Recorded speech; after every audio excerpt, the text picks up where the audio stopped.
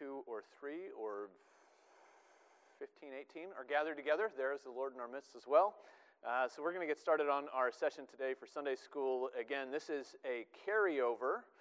It's been a while since we talked about the first half of this issue. We're going through issues in practical Christianity for this semester, and we're on the issue of Christians in secular work. And so we're carrying over from where we were 3 weeks ago. We've had discussions on hospitality and sexual purity in the meantime, and now rejoining our discussion of practical Christianity. Before we before we get into our stuff today, our topic, let me open in prayer, and we'll seek the Lord's blessing together.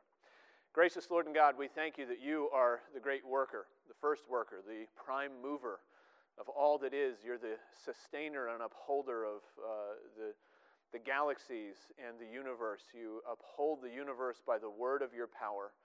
And as Christ told the Jews, you, even to this day, are working, and so he is working. Help us, O Lord, even on this day of rest, to consider the work that you call us to. Help us to consider the way that you have placed us in many places in the world. You've given us tasks to do to glorify you and to build up one another. And so help us to consider these things. Give us wisdom with one another and for one another. And give us wisdom from your word and by your Spirit. We pray in Jesus' name. Amen. Well, a guiding thought for us today is, as we begin, you know that I'm useless without a text. So let's tuck away in the back of our minds 1 Corinthians chapter 15, verse 58.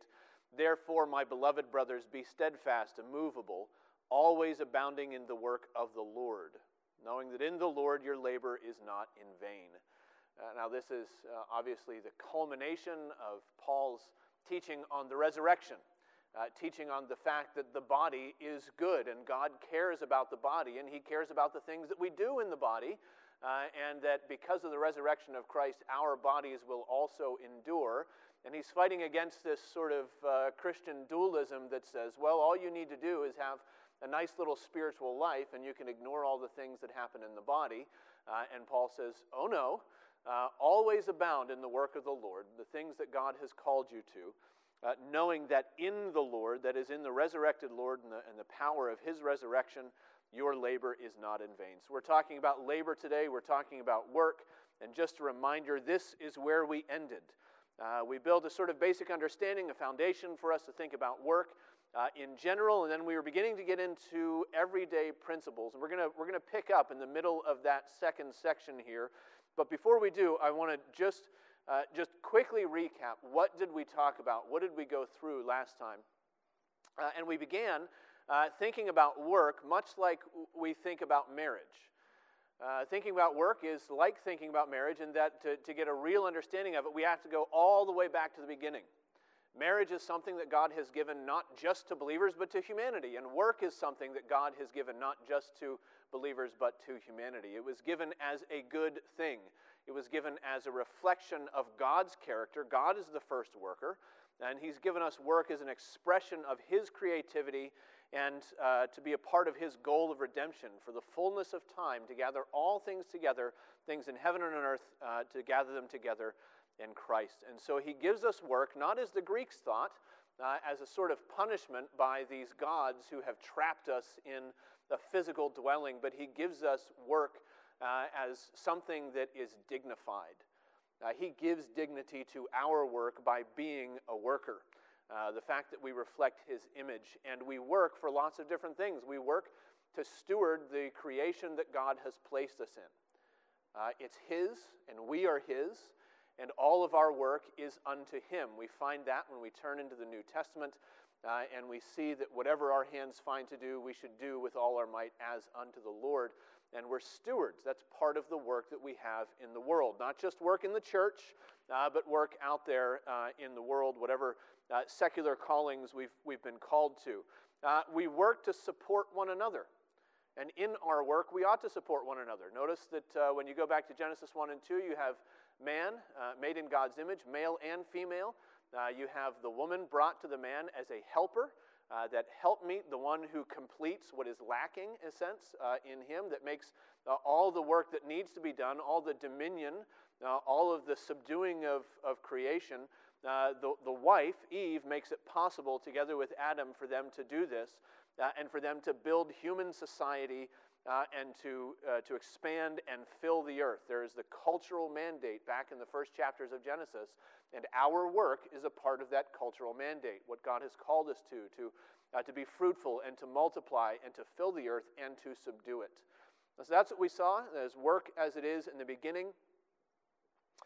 And then we considered work as it has been affected by sin. You go to Genesis and we find that work has been frustrated. Work has been frustrated by God as a curse. This is going along with Ecclesiastes. This is part of the problem that we find. We look in the world and our labors don't satisfy. Our labors don't even do what we want them to do. We expect our work to be productive, to make things and to steward things and to shape things, and we often find that our work is frustrated, that it doesn't return on the investment that we put into it, and it's been frustrated because of the curse. Creation and human authority have been disordered. The curse on the woman there, that her desire will be to be over her husband, but he will lord over her. And so we talked about this breakdown of human authority structures, that those who are under authority want to rebel against authority, and those who are in authority want to abuse authority. And that expands not only in the home, but expands into the places where the Lord has placed us in work. It expands into the ways that employees think that their employers have no idea what they're talking about. I have worked in, before I came to seminary, I was working in a factory, and every single person on the factory floor, every worker, thought that every engineer was stupid, right? The engineers who are sending down the plans and the details for the people who are on the floor, they don't know what they're talking about, but we know what we're talking about. Now, I imagine that from the other side, you see a lot of that same thing, right? So if you're under authority, you want to rebel against it. If you're in authority, often you want to abuse it. And this is a part of the curse that we find that is over our world and over our work. This curse also creeps into us, creeps into our approach to our work. So now there is competition instead of cooperation. Now there is selfishness instead of stewardship. Now there is idolatry in our work. Now there is laziness in our work. Now we take everything that ought to be good about working in the world God has created, and it's twisted. It's twisted because of the way that God has cursed it, and it's twisted because of the sins that we bring to it. Nevertheless, work remains. Now, work remains not as an evil, but it does remain as a struggle. And so the curse sort of amplified the difficulty of our work, but the curse didn't create work, right? God didn't show up in chapter 3 and say, because you have eaten, now you have to work. No. They already had to subdue the creation. God already made a creation and said it was good, and part of the goodness was that man and woman had to subdue it. Well, now, as they try to subdue it, thorns and thistles will it produce for you. I can't remember who said it, the ground fights back at us now. And so we move. And then MacArthur said, I think I quoted this when we talked before, that the curse moved humanity, moved man from being a gardener to a farmer. Right? You take what was pleasurable, what was good, what was enjoyable, what was productive, and now it becomes industry, it becomes labor, it becomes frustrated. And so work remains, but it's not an evil, it's a struggle. And then we took this giant leap over the gospel. We pole vaulted over all of redemption and the idea that, okay, well, there is this problem of sin, but in Christ Jesus we've been redeemed from our sin. We're being sanctified in opposition to our sin. And so now we are sinners being sanctified, and our sanctification includes our work. So that brings us to 1 Corinthians 10:31. So whether you eat or drink or whatever you do, do all to the glory of God. And we spoke also a little bit about 2 Thessalonians chapter 3, verses 6 to 12. So here is this Christian church in Thessalonica, and they are tempted by the same sorts of things that were tempting the Corinthians. This idea that, well, maybe the day of the Lord has already come. Maybe the goal of our lives is just to be uber spiritual And so we're going to loaf. We're going to have somebody else in the church care for us and provide for us. We're not going to be productive. We're just going to be lazy. Paul says, anybody who doesn't work, neither shall he eat. And he tells them in this sort of startling statement that if people don't pay attention to this injunction in the church, you should have nothing to do with them. Paul uses some pretty strong language sometimes, typically when he deals with people who cause division in the church. In Titus chapter 3, he talks about warning those who create divisions in the church, and after warning them once and then twice, have nothing to do with them, knowing that they are sinful and warped and self-condemned. So he talks about schismatics, and what do you do with schismatics in the church? Well, you remove them. You have nothing to do with them. He uses the same language for those who refuse to work. In 2 Thessalonians, he says, if anybody doesn't pay attention, have nothing to do with them.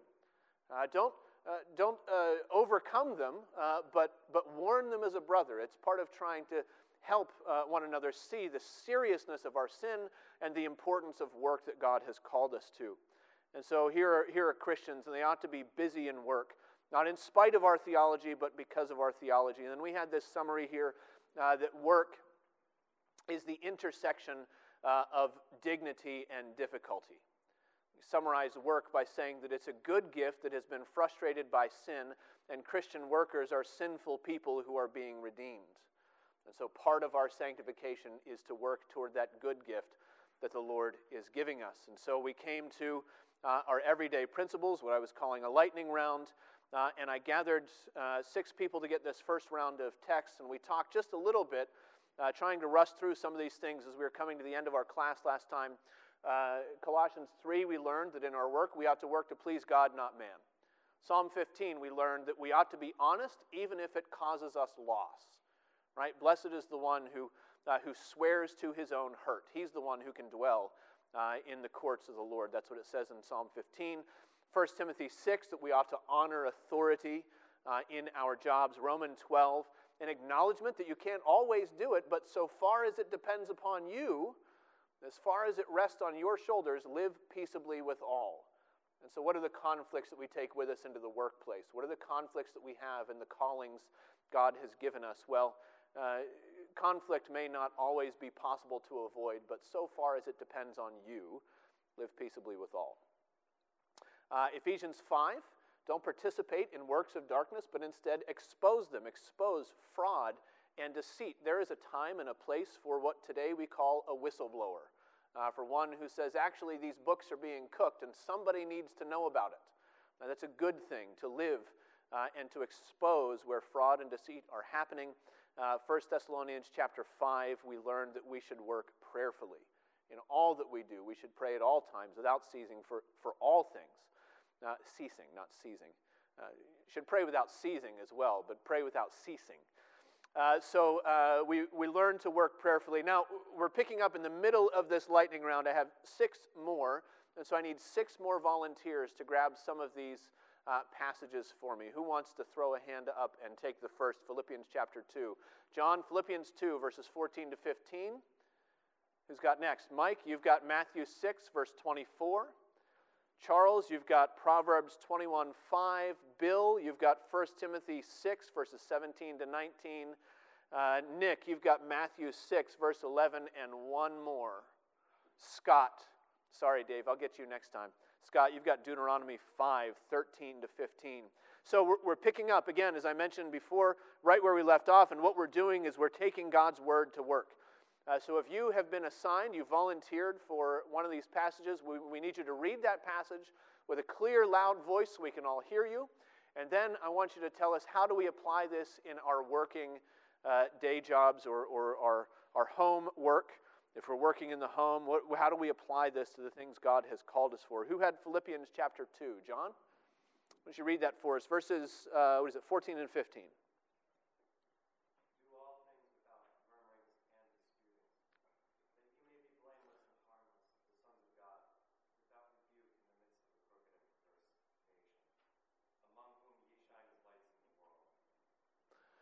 All right, John, take it to work. How do you apply that? Philippians 2.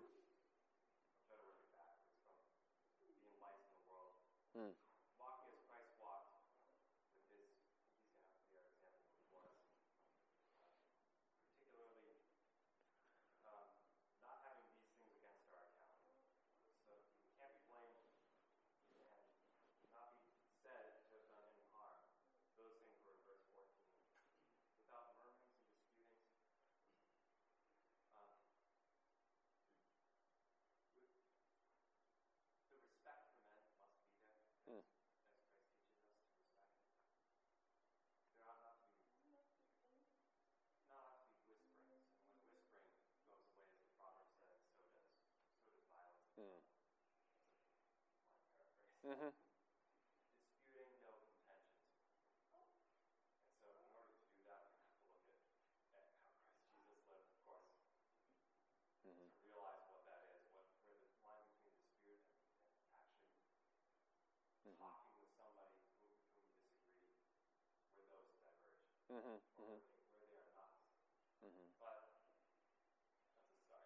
Yeah, thank you for picking up the whole passage, not just jumping into the front, but sort of working it backwards from our public witness. We're to shine as lights in the world, and we think about all the things that could ruin our public witness in the world, and probably one of the things that, unless it was in the scriptures, we wouldn't normally connect with that is grumbling and complaining, right? We want to be blameless before the world as the Lord enables us to, and I really like the fact that you read the King James there, and instead of grumbling, it says murmuring, and that is an onomatopoeia, right? What does murmuring sound like? It sounds like murmur, you know. It's that sort of under your breath. And so it's the employer giving you the task, and instead of saying, have I been called to this, you say, is this comfortable, right? And there's a diversion there, and you say, I don't really want to do this, and maybe I'll do it, but I'm going to at least let everybody within earshot, anybody who gets close enough to hear my grumbling, know that I really don't want to be a part of what's happening here. Dave, you want to add to that? Somebody else is grumbling Hmm. and not be discerning about it as complaining because they're smart and they're complaining about this and they sound so smart when they complain. You pick it up, and that's not how people perceive it. They just perceive it as you just whining about something. Yeah. Yeah. Anybody can fall into this pretty easily. Yeah, absolutely. It's whining. It's almost like a workplace gossip. Can you believe so-and-so told me to such and such, and I have to, and we get, in the doldrums, and we just sort of, we grind on that same note, and it just, it takes over. Good, so avoid complaining and grumbling, particularly so that we would be lights in the world, so that we would maintain our Christian witness, because other people are watching. We do all things for the Lord to glorify Him, but other people are also watching, and we want to glorify Him in the eyes of other people. Bill? Yeah, to use another biblical analogy, it's like a little yeast leavens the whole dough, and if anyone's been in a workplace where that's going on, it's awful. I bet you have no idea what that's like, right? The AP, it was probably always just on the straight and narrow. Great. Who had the next one? Matthew 6. Mike? No one will serve two masters, for either he will hate one and love the other, or he will be devoted to the one, despise the other. You cannot serve God and money. Take it to work, Mike. What do you do with that? Well, I guess people work for many reasons. What drives them? Sometimes it is the money, and that's a sad thing. That's really the only reason why you're working. I think if we're to honor God in all that we do, it's the previous line: honesty and being productive, not being lazy, being cooperative. But there's this challenge of money is a temptation. It's a temptation to love it, pursue it. And if that's your driver at work, it's probably not great. It means you might want to be dishonest if that's going to improve your profit. Mm. It means you might want to not treat others kindly, make other workers look bad so that you look better, so you can climb the ladder and make more money. Mm-hmm. So Mm-hmm. it's not a good thing to pursue work for that reason. Yeah, I mean, pretty clear cut on this one, right? Don't make money your God. Don't make money the thing that you serve. Of course, the way that we work in our modern economy is that we get a job so that we can pay the bills. There's a necessity going on there, but it can go too far, right? We can get in our mind that I need to have this job to make more money, even though the money I've already got is providing for my family, is allowing me to be generous in the church and to give to missions and to support all sorts of things. But wouldn't it be nice to have more? And so you can do all sorts of things, like Mike is talking about. You can just work too much, right? You can pursue that almighty dollar, or you can change your working practices. You can put other workers down so that you would be elevated. All sorts of things creep in when in our working life we're working not for the Lord, but we're working for the money that we can gain for ourselves. Good. Proverbs 21:5. Charles.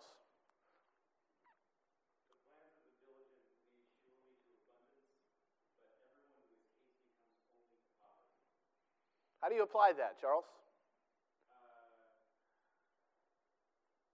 Careful planning and consistency are the most reliable way to profit. Yeah, and remember, Proverbs gives us these general principles, right? And the general principle here is, if you want to succeed in your business, if you want to do the things, not success in the worldly standard, but all the things we've been talking about, you want to serve the Lord where He's placed you, you want to be productive in society, it's not just going to fall into your lap, right? Work is hard, especially since the fall, and it means that we need to plan, we need to endeavor, we need to, as well as we can, sort of map out what are the steps to get from point A to point B, to produce this and this way, to cause this sort of thing. You know, most of us don't show up to our jobs and say, I don't know, what do I feel like doing today? You show up to your job and you've got a list of, well, these are the projects that we're working on. This is the trajectory the business is going in. These are the things that I can do to contribute to the overall mission of whoever it is and whatever it is where I work. And you know, unless we're the sort of Tim Ferriss 4-hour work week sort of model, we don't just show up and say, I don't know, what do I want to do today and how quickly can I get it done so I can get on to the next thing? Good. So planning is an important part of our work in the Lord. 1 Timothy chapter 6, verses 17 to 19. Who had that one? Bill, thank you. As for the rich in this present age, charge them not to be haughty, nor to set their hopes on the uncertainty of riches, but on God, who richly provides us with everything to enjoy. They are to do good, to be rich in good works, to be generous and ready to share, thus storing up treasure for themselves as a good foundation for the future, so that they may take hold of that which is truly life. All right, so how do we apply that to our working life, Bill? Well, our goal is not to store up treasure for ourselves, but to give and to work out for others and for the kingdom, so that which is truly life. You know, in this present age, everyone in this room is rich. We think of other people as rich, but we're desperately rich. And if we cling to those things, our 401ks, our investments, our houses, or our cars, those will all waste away. Like the bumper sticker says, you can't attach a U-Haul to a hearse. What's really important in this life is growing the kingdom of the Lord. Good. And using our work and our income and our resources to do that. Yeah.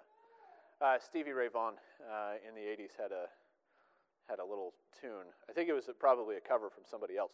It was about Willie the Whip and his Cadillac coffin being buried in the finest style. He went down in this big Eldorado, right? So it's the same idea. That what are we working for? Are we working for the nest egg? Are we working for the U-Haul we can put behind the hearse? Are we working for that Cadillac coffin? Are we working so that we can serve others, we can be generous? Right? That's the goal. That's one of the goals. Of course, we're called to provide for our families, right? And that's a good thing. It would be a shame if we went off to work and impoverished our families to support other people. But we need to provide for our families, but also see how we can be generous. And so we need to understand, as you pointed out, Bill, we are the rich in this present age. And so we need to take this pretty seriously. You're going to add to that. Yeah. And paradoxically, God's economy is different from ours. The more you give, the more you're blessed. Full measure pressed down.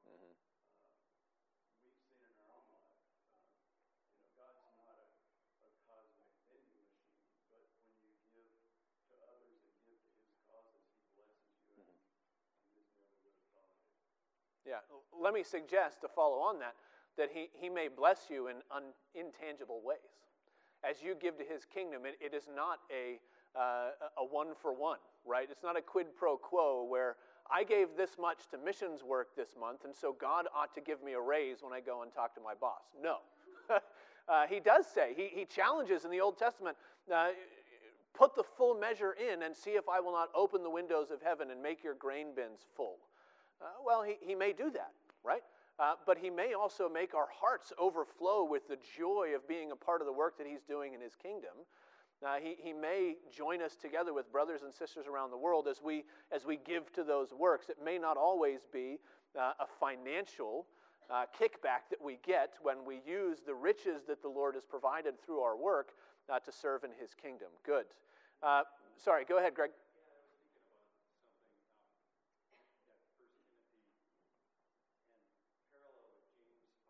Mm-hmm.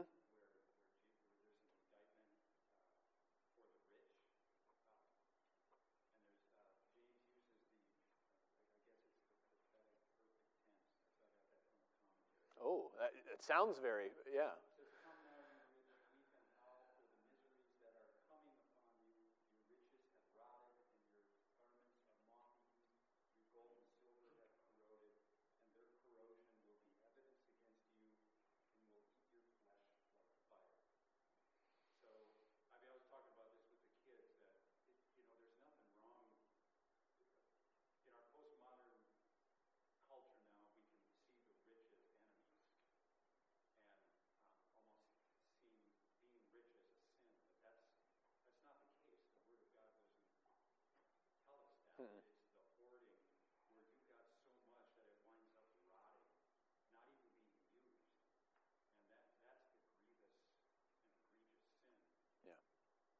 Yeah, it's a familiar twisting of Scripture to say that money is the root of all evil. Well, no, the love of money is the root of all kinds of evil. That's what Jesus actually says, and I think you're perfectly right. And what James brings out there is almost a paraphrase of what Jesus taught, right? Don't lay up treasures on earth where moth and rust destroy and thieves break in and steal. So James is telling us, look, you can see the moth-eaten, the rusted corrosion of the things that you've put your whole life and your energies work into. It was just to store up treasures here on earth. And so the challenge is, use what the Lord has given you. Be thankful for what the Lord provides for you through the work he enables you to do, and then use that to bless others, to be generous in the world where he's placed us. Yeah, absolutely. Where were we? Matthew 6:11. Who had... Nick. Give us this day our daily bread. Well, you got the long one, didn't you? I'm sorry, I don't think we... No, go ahead. So how do we apply that, Nick?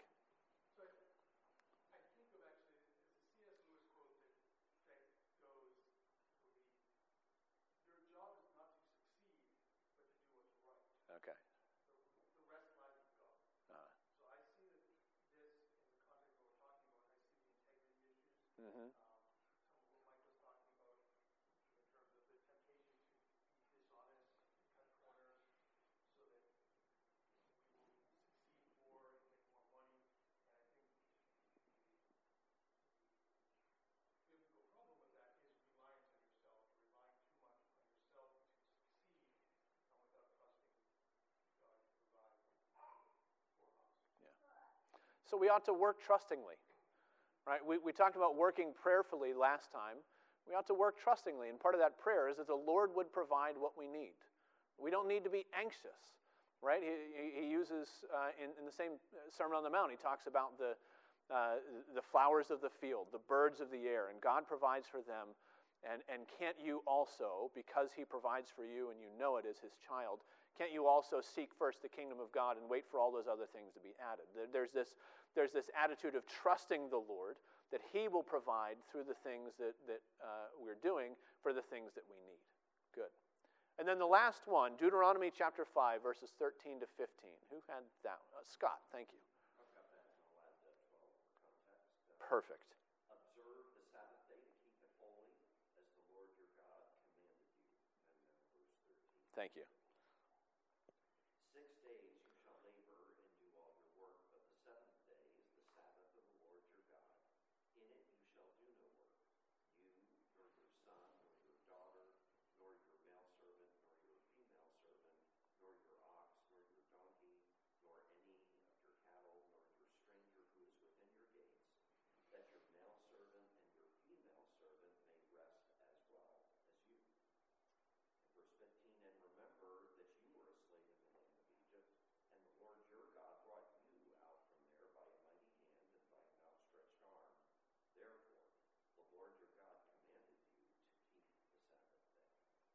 All right, so how do we apply that one, Scott? Yes, so there's a lot here. The context is, I rested, and so should you keep this day separate from all of those other activities that I've told you to do. Another important aspect here is it isn't just you. Don't cause other people to work on that Yeah. Sabbath day. Yeah. And his, admonition was, not only my model of resting on the seventh day, but, you were one of those slaves. Mm-hmm. Mm-hmm. Or a sojourner. There's several reminders Mm-hmm. in other scripture as well. And the application here is, and we've kind of talked about it, don't make the object of your life, whether it be money, which is how we typically get paid, but there's something more than that, and that's honoring God. Yeah, good.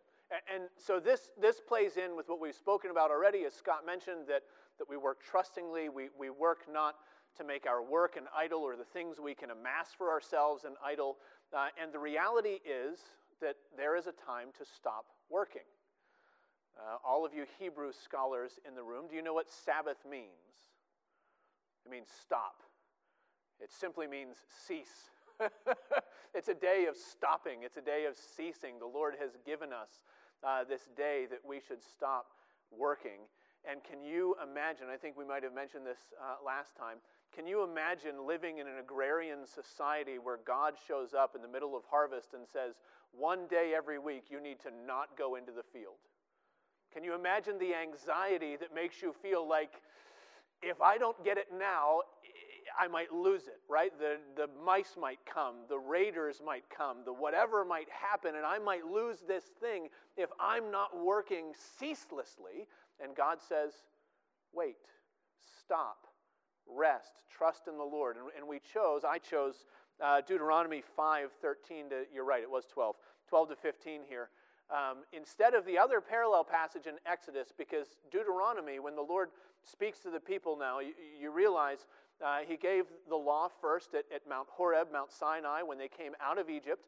And then Deuteronomy is the law repeated. Deuteronomos, Deuteronomy is the second law before the people went into the promised land. And he repeats these 10 commandments again. So the 10 commandments show up in Exodus 20, they show up in Deuteronomy 5. And when the Sabbath regulation is repeated in Deuteronomy 5, it adds this language that's more explicit. And he read it, on you shall do no work, nor your son, your daughter, your male servant, female servant, or your ox, or your donkey, any of your livestock, or the sojourner who is within your gates. And it adds this purpose clause. Why? Why should we do that? So that your male servant and your female servant may rest as well as you. There is this concern for the work of other people, for the rest of other people. Again, can you imagine, in this society, you have a slave, and God says, make sure they get to take a rest. That slave belongs to me. I get to tell that slave what to do. They work for my purposes, right? They work so that I can be fulfilled. No, God says, make sure even those who work for you get a rest as well. I think that might set up a larger discussion. I'm intending to have one of these discussions on how we keep the Sabbath. What are the things that we do that cause other people to have to work on the Sabbath? That's part of what we ought to consider. But here, the implication is clear that part of our work is knowing when to stop. And part of knowing when to stop is knowing that we can trust the Lord and know that He will provide for us. Okay?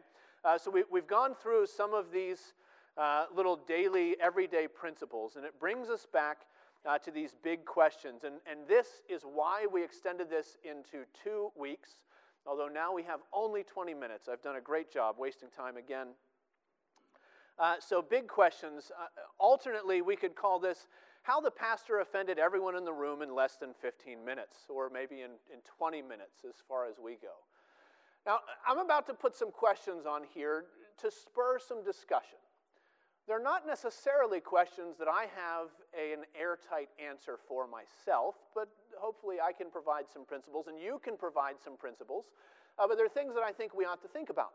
And areas where if we're not talking about them here, maybe they can spur some discussion later on. This is the place where we may have disagreements, where we're reading Scripture so far and saying, well, here's how you apply it, here's how you apply it.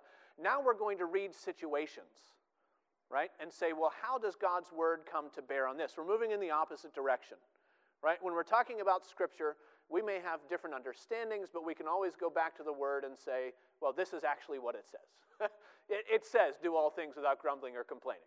And we have a basis there. When we talk about these big questions, we might disagree, and we might disagree about which passages and how we apply them to our situation. So a softball to get us started, right?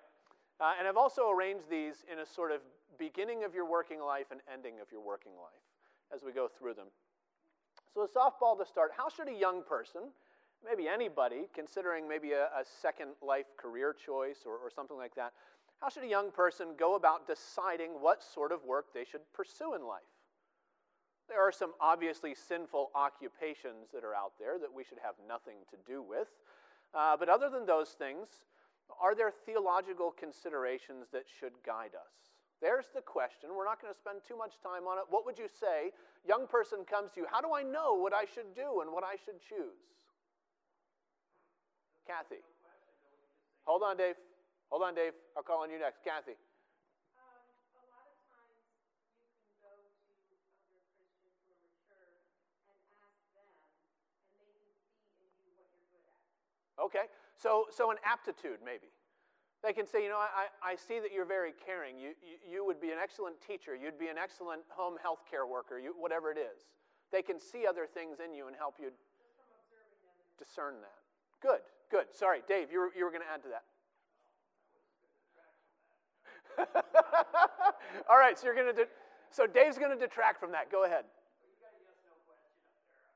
You can speed run through these like yes. You're covered. I have a how question. How should a young person go about deciding? Thank you. How should a young person go about deciding? Alana.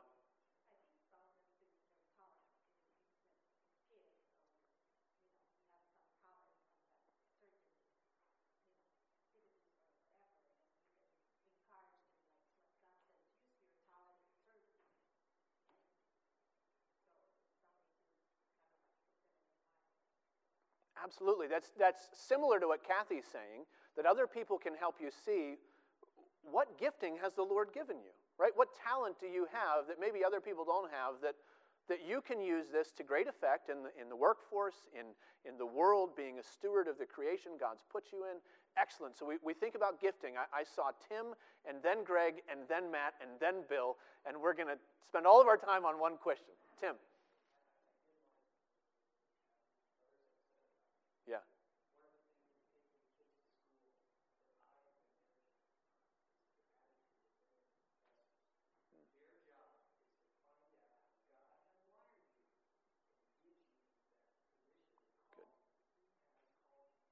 Good.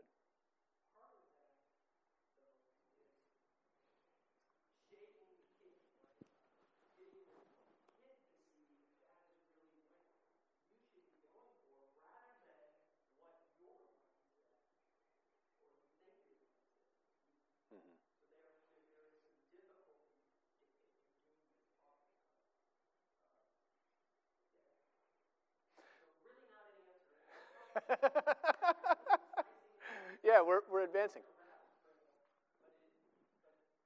Well, here's the concept you brought up. You brought up the idea of God's calling. And that's something that, as today we celebrate Reformation Day, is part of our Protestant heritage, right? Up until the 16th century, there was a divide where you thought, well, there's secular work where God calls people into the ministry, there's sacred work, God calls people into the ministry, and there's everybody else doing whatever they can. But the idea of the priesthood of all believers, largely through Luther and those who came after him, recovers this idea that God has callings for us in lots of different places. And how do we discern a calling? Well, we discern from an internal sense of calling. What do we, here's Sproul. He says 4 questions for young people. What can I do? What do I like to do? What would I like to be able to do? And what should I do? So there are questions of God's providence, where has he put you? What are the duties you have to fulfill? There's also a question of aptitude. What do you like to do? What can you do? What could you be trained to do? What are the needs that are around you? We can't take all of our time to deal with all this, but let's recover the idea of a Christian vocation. If Tim Bleeker was here, he could help me with the Latin, but it comes from the Latin to call. God's calling. That's our vocation in the world, even if it's a secular vocation. I saw Greg and Matt and Bill and Ronnie. So, Greg. Yes, this is probably the first, big source of anxiety for young people, right? I mean, especially if they grew up in a Christian home, they're being guided by parents and the church. So this is a great opportunity to encourage them. This is something you need to seek out between you and God. You need in patient prayer. So I think it's one of the first opportunities for a young person to really go to God in prayer about this great uncertainty. Yeah. Prayer, might be the first place in addition to seeking guidance from Yeah. outside. Yeah, that the Lord would give us a sense of what is the work he's done in our life. Where has he planted us and prepared us? And how is he at work? And what are the encouragements that we have? Prayer, absolutely. Matt. I think one of the things, this kind of goes without saying, but we should consider, young people should consider what they feel the Lord guiding them to. Because it can be very easy to feel the Lord guiding you somewhere, but yet you're like, well, I don't really want to do that. I don't think we can only see so far, so it may look like we're failing. And so it's like we may want to give up. But you have every gut feeling of people around you saying, keep going, keep going. And it's very easy to get into mindset, well, I don't want that. Yeah, that brings us back to that question from Sproul, what should I do? I took that from it's actually a chapter out of one of his books, How Can I Know God's Will, but it's talking about God's will in your job. Here's what Sproul says. He says, some of us are sanctified enough to perform assigned tasks for which we lack motivation, doing them as proficiently as we do other tasks that are more enjoyable. However, the people who are so sanctified make up an infinitesimal minority within the workforce. The reality that God probably does call you and gift you for certain things and not for others. Now, there are providential duties, right? My grandfather was a millwright, and he went to work every day at the same job in the same plant outside of Pittsburgh to provide for his family. If you asked him, hey, Jack, what do you think your calling is? My calling's to provide for my family. What do you mean, what is my calling? There are providential needs that we follow where the Lord has placed us, and that is a good thing, right? Has the Lord enabled us to provide for our families? That's a calling too. Where has the Lord placed us? Where are other people encouraging us and pressing us to say, no, you need to do this? Good. I saw Bill and then Ronnie, and then we're going to move on. Okay, good. Ronnie. What I want to say is that a lot of times young people, even when they're done with high school, they just don't know what they're supposed to be doing. So as far as praying, always good, but then they go, God, I still don't know what I should do. What do I do? So, it's then that the advice you get from your parents and from other people, where would my kids lead? And then you get into college with the degree that if they want to go to college to do, and just finish it. And then after that's done, get into the workforce and then figure out maybe where God's leading. But it's maybe not something that, okay, this is, wow, I found that I really don't like this topic a whole lot, but I have to finish it because it costs a lot of money. And I got to move on. And so you have a piece of paper, and now you can go out and you can figure out what you can do. Anyway, it can be very confusing for young people, and even when you're older. Yeah, and let me also remind us all that this is a modern problem, right? How did Jesus decide he wanted to be a carpenter? His dad was a carpenter. That's what you did, right? For a vast majority of the people in the world, they do what's in front of them. They do what they can where the Lord has placed them. And we need to, that doesn't mean it's a wrong question to be asking, but let's recognize the station that we have and say, like Ronnie's saying, maybe sometimes you just persevere. Right? What has the Lord enabled you to? Well, you persevere. You figure it out as he opens those doors and allows you to walk through them. I'm going to maybe leapfrog over this question because it's pretty similar to the one that we just dealt with. but from a leaving a job standpoint. If you're supposed to work heartily for the Lord, do all things excellently, and submit to authorities who are over you, how do you know when it's time to leave a particular job? How do you know when you got to get out of there? Dave? You get, well, that's providential, isn't it? Yeah, that's a good time to leave, when they take your badge and tell you to pack your stuff. Yeah. Kathy? If they ask you to do something that is against God. Yeah, that's the next question. So we'll think about that. What do we do? But that's true, right? And so you're starting to give us an answer for the next question. When an employer asks you to do something that is against his will, that offends your conscience, you might have to be prepared to walk away from that job. Yeah, I think that's a good answer. Rob? There was that guy at Apple who wasn't actually an employee, but kept showing up for work and crashing in an office and doing stuff. And it took him months to figure out. I don't know what might happen. Yeah, Redeemer still hasn't figured out that I'm not actually the pastor. I keep showing up and preaching, and I haven't heard that story, Rob. Yeah, Scott. When you're not growing, and I think there's lots of scripture that talks about burying your talent in the ground. It's safe, I'm comfortable, I'm good, and that's not what scripture advocates.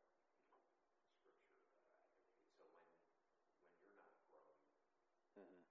not growing. Yeah, so here's some things to think about there, and we've covered some of them. I think same as the above. Consider God's calling, examine your motives. Why are you in this job? Are you in this job just so you can fill your bank account? Reconsider godly contentment. Maybe you want to leave a job because there's an opportunity to climb the ladder somewhere else. When you pay attention to the statistics on how often Gen Zers and millennials switch occupations compared to earlier generations, it blows your mind. How often they jump from one to the other, to the other, to the other. That gets back to my comment to Rob. Any other thoughts? Reconsider godly contentment. Pay attention to red flags. Tim, do you want to speak to this one or the next one?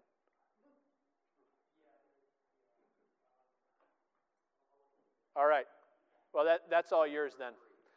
Third big question, what should a Christian do if their employer wants them to engage in behavior that the wider culture deems appropriate but offends the conscience of the believer? Here's one example, not the only example.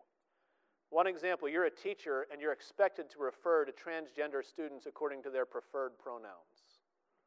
Other examples? What do? Tim? I'm sorry? Okay.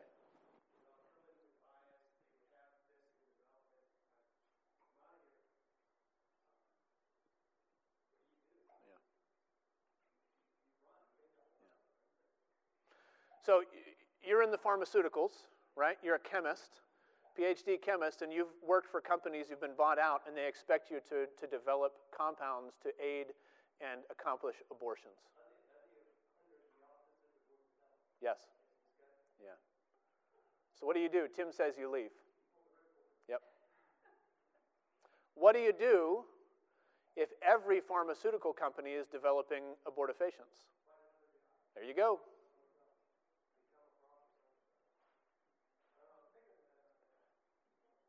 These are not easy questions to answer because you're weighing, well, they are easy in a sense, right? You can't call light darkness and darkness light. But you leave your job, you've got a family with 8 kids, right? How do you provide for them?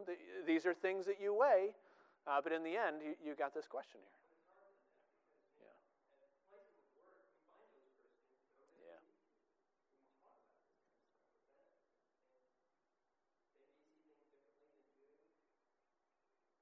Yeah. And what if you're working for the company, but you're not on the product line that's developing the abortifacients? Yeah. Yeah. Yeah.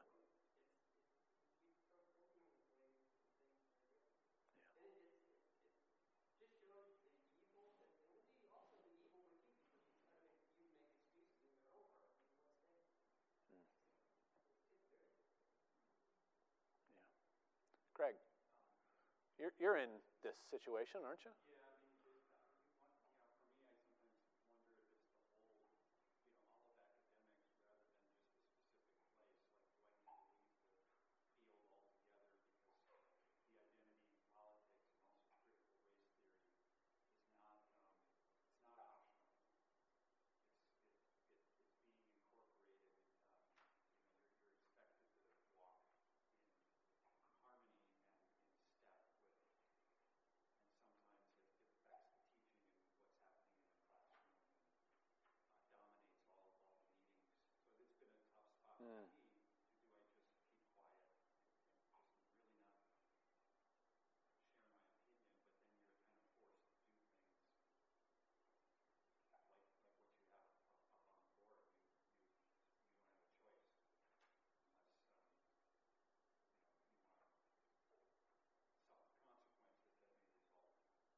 Yeah, in your termination, in your cultural cancellation.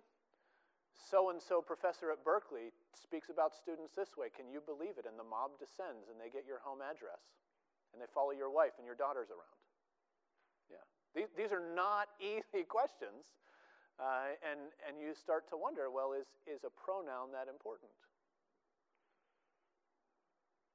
Scott. I want to share one, and I'm sorry, I'm forgetting his last name. I was in a small group with Jerry Maguire and James Glover. Glover. Yeah. So, he was gifted with small business startups, and the dilemma that he shared was, I'm in the business of deceiving. I mean, Yeah. the idea was marketing and Yeah. using data to get someone to buy something that maybe should not be bought. Yeah. And you sell that vision on, our product can do this. And the developer's like, our product can't do that. And the salesman's like, oh, we can totally do that, right? Anthony Farrow was a member of our church for a long time. He was in sales support from a technological side. And he would do that. He would go and sit in these sales meetings, and the salesperson's saying, oh, we can make this happen. And he's like, it doesn't work that way. There are repercussions there. So one avenue is, Tim says, if your company's involved in these practices, leave. Another one, a la maybe James or Anthony, our friend, or maybe if you're in academia, do you just wait to be reprimanded, right? Do you continue in the system and do what you know you ought to do, waiting for the hammer to fall? I don't know. Or whistleblower mark. Yeah. Well, it's that fight thing. We've seen that in the church too. Mm. You stay and fight, or you cut bait and gun. Yeah. It's a tough decision. You've got an OPC background, right? There are lots of Presbyterian churches that were founded because people got a wild hair and said, I'm out of here, I'm not doing this. The OPC was founded because J. Gresham Machen was kicked out of the Northern Church because he refused to support sending missionaries who weren't preaching the gospel, right? He waited until they kicked him out, and that might be a legitimate way to go with some of these things. I saw a hand over here. Bill and then Dave. Well, you could work in a Christian organization, which I did 35 years ago, and I was a publications designer, and the organization deemed everyone as missionary. And when tax time rolled around, Barbara was doing her taxes, it's like, well, we don't qualify for this. So we went to them, and they said, yes, you do. We're all missionaries here. We're not paying taxes. We were out of there. And it was very difficult. It was like, to hear Barbara say it's more interesting. We were called before the whole board. Everyone that worked there, we were sitting in a room, and we were all asked who are missionaries. Everyone raised their hand. And Barbara said, how many are yellow bananas? We could do the same thing. It doesn't matter what you call yourself. Yeah. Because it was a biblically based gospel preaching ministry. Yeah. And you'll have those in your life sometimes. Yeah, so it doesn't only happen out in the world, right? Dave has the last comment here before we move on to the next one. No? All right. It's amazing what a witness for God you can be once you lose your fear of being tortured to death. Seriously, that's what it is. That's what messes us up in these things. It makes these hard questions. Is our fear of the mob or being fired or all that stuff. Yeah. I'm not making this any easier. Yeah. True. Some parting thoughts here, and then I will not stretch this into a third week, all right? We only have two more big questions. Romans 12, we've talked about that, be at peace with all men. James 4:17, whoever knows the right thing to do and fails to do it, for him it is sin. That's hopefully applicable. And then we do sometimes have to discern wisdom versus sin.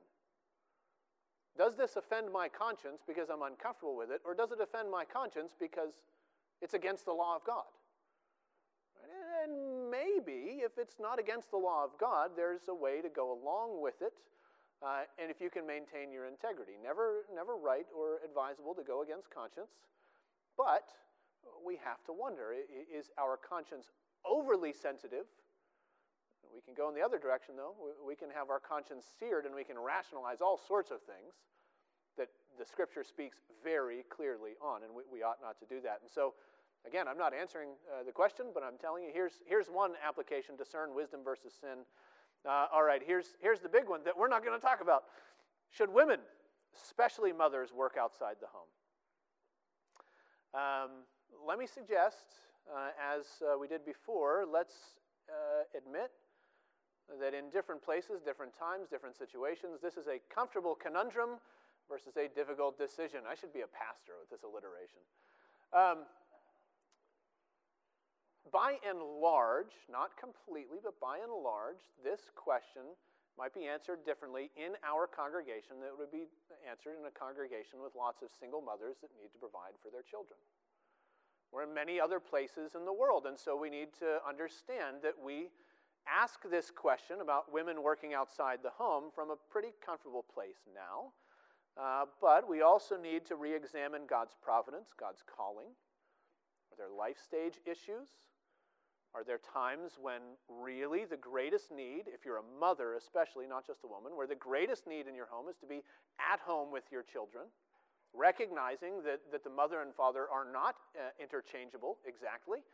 They play different roles in the home, and there are different things that go on. Are there sacrifices that you have to make? Do you have to decide, my career will not advance because I'm going to be available for my family, and that's okay? I know there are women in this congregation who have wrestled with and answered these questions and maybe answered them in different ways. And again, I'm raising the question. Let's talk about it more later. We also, when we come to this one, need to re-examine cultural pressures. What was the original cultural setting? Well, everybody worked. It wasn't a matter of did the husband work and the wife stayed at home.